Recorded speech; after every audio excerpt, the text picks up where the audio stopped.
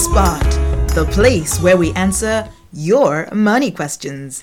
I'm your host, Heather Katonga Woodward, and in this week's episode, Grace asks a question about saving for her children. Child trust fund, no child trust fund, can't get a child trust fund. Find out what she wants to know. Hi, Heather. My name's Grace. I'm looking into saving money for my little one so that it can be invested in the same way as government-backed child trust funds. My older one has a child trust fund, but I don't know how to go about opening something similar for my younger child. As I understand it, banks don't offer government-backed child trust funds anymore. Please help. Thank you. Hi, Grace. Thank you for this message. In podcast episode number 2, I talked about how you can save and invest for children in today's world. All that information is still completely relevant, so please have a look at that post for ideas on the best saving strategy. A child trust fund is a long-term tax-free saving account for children. As you've pointed out, you can't apply for a new child trust fund because the scheme has been closed for a while. The alternative available for today's parents is the Junior Individual Savings Account, or simply Junior ISA as it's commonly called. What exactly is a Junior ISA? A Junior ISA, like its adult equivalent, is a tax-advantaged account that can be used for saving or for investing in the stock market. Once you place money in a Junior ISA, it can't be withdrawn until your child is 18, and at that point, it's legally their money, it belongs to your child, so you wouldn't have any control at all over how that money is used. This is not necessarily a bad thing, but it is something you will need to consider when you're making a decision. I know a few people that don't want to use Junior ISAs because they don't want their children having cash that they as parents can't fully control.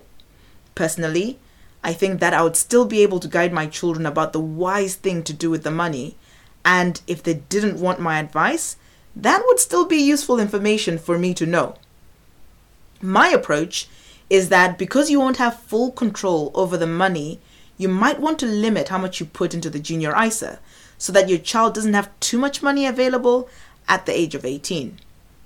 The Junior Cash ISA. So, ISAs come in two variants. The first one is a savings account. Saving into a Junior Cash ISA is like saving into any bank account. It earns a very poor interest rate, as is the case nowadays, and is therefore not ideal and isn't that great an idea at a time when interest rates are so low. The second option for an ISA is a Junior Stocks and Shares ISA.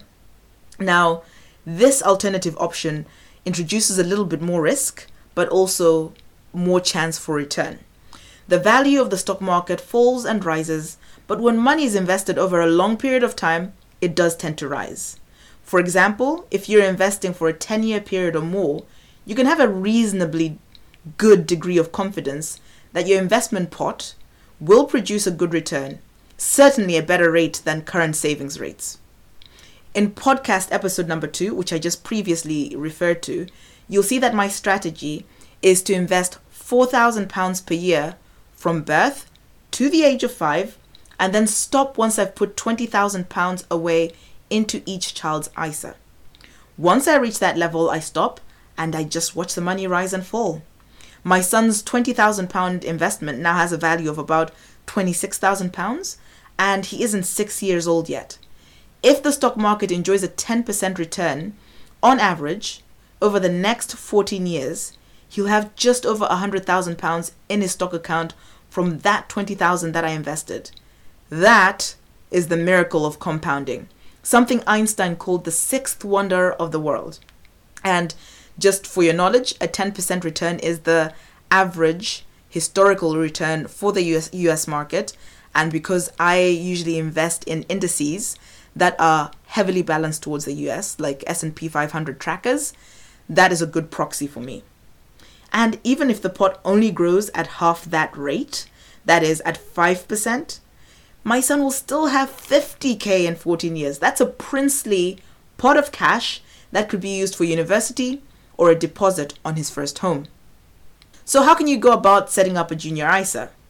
If you want to open a Junior Stocks and Shares ISA, there are many brokers out there you can use. To start off with, I would suggest you look into Hargreaves Lansdown. And if you look at the show notes for the related resource, you can just click through to their website. And Fidelity. I give you the links that take you straight to their junior ISA pages. I have provided you with the links to those pages so that you don't struggle trying to find them. And those pages give you more information on what the junior ISA is and kind of how it works. Personally, we use Hargreaves Lansdown for our children. The fee for using the platform is 0.45% per year. And this is different to the 0.35% at Fidelity. However, I find Hargreaves Lansdown have a user-friendly app and have made setting up the direct debit so that investing for my kids every month super easy. So I like them and I continue to use them. The key difference to me between Hargreaves and Fidelity, besides the platform fee, is that Fidelity also create investment products and may therefore have an incentive to push some of their own products to you. However, Hargreaves Lansdown aren't completely innocent in this respect. They earn more if you invest in actively managed funds, so they have an incentive to recommend actively managed funds to you. The best strategy is to know what you want to invest in. Obviously, when you're new, you can't know that. As a new investor, you might want to keep things simple and put the money in low-cost, diversified index funds. These are funds that are invested in many companies, so you won't be putting all your eggs in one basket. There are a few examples of funds that my children are invested in that I suggest. Click through to the related resource to hyperlink straight to them, but just so that you have a list of the names. There is Fundsmith, there is Linsell Train Global Equity, there's Legal & General's Global Tech Index Fund, which has done brilliantly in the last year. And there's also Legal & General's International Index Trust, which has also done pretty well for my kids. I've given you a link to each fund page so that you can read more about what the funds are invested in and what the fees look like. And then you can make your own decision about whether they look attractive to you for investing your children's money in, or your own, or not. I hope this information helps you kickstart investing for your children. Junior ISAs don't have the government boost that the Child Trust Fund did, but they're a very similar product and have much more flexibility attached to them because you can invest in a wide range of products. Even if you start off with a small amount, it will give you some confidence and you will begin to learn how the stock market works. Investing for our children is the path that got us investing for ourselves too. And it got me learning how things work, where I feel comfortable, what fees look like, the difference between active and passive, and that might be a path that you might follow yourself. I hope you enjoyed this podcast episode. Enjoy. Thanks so much for listening.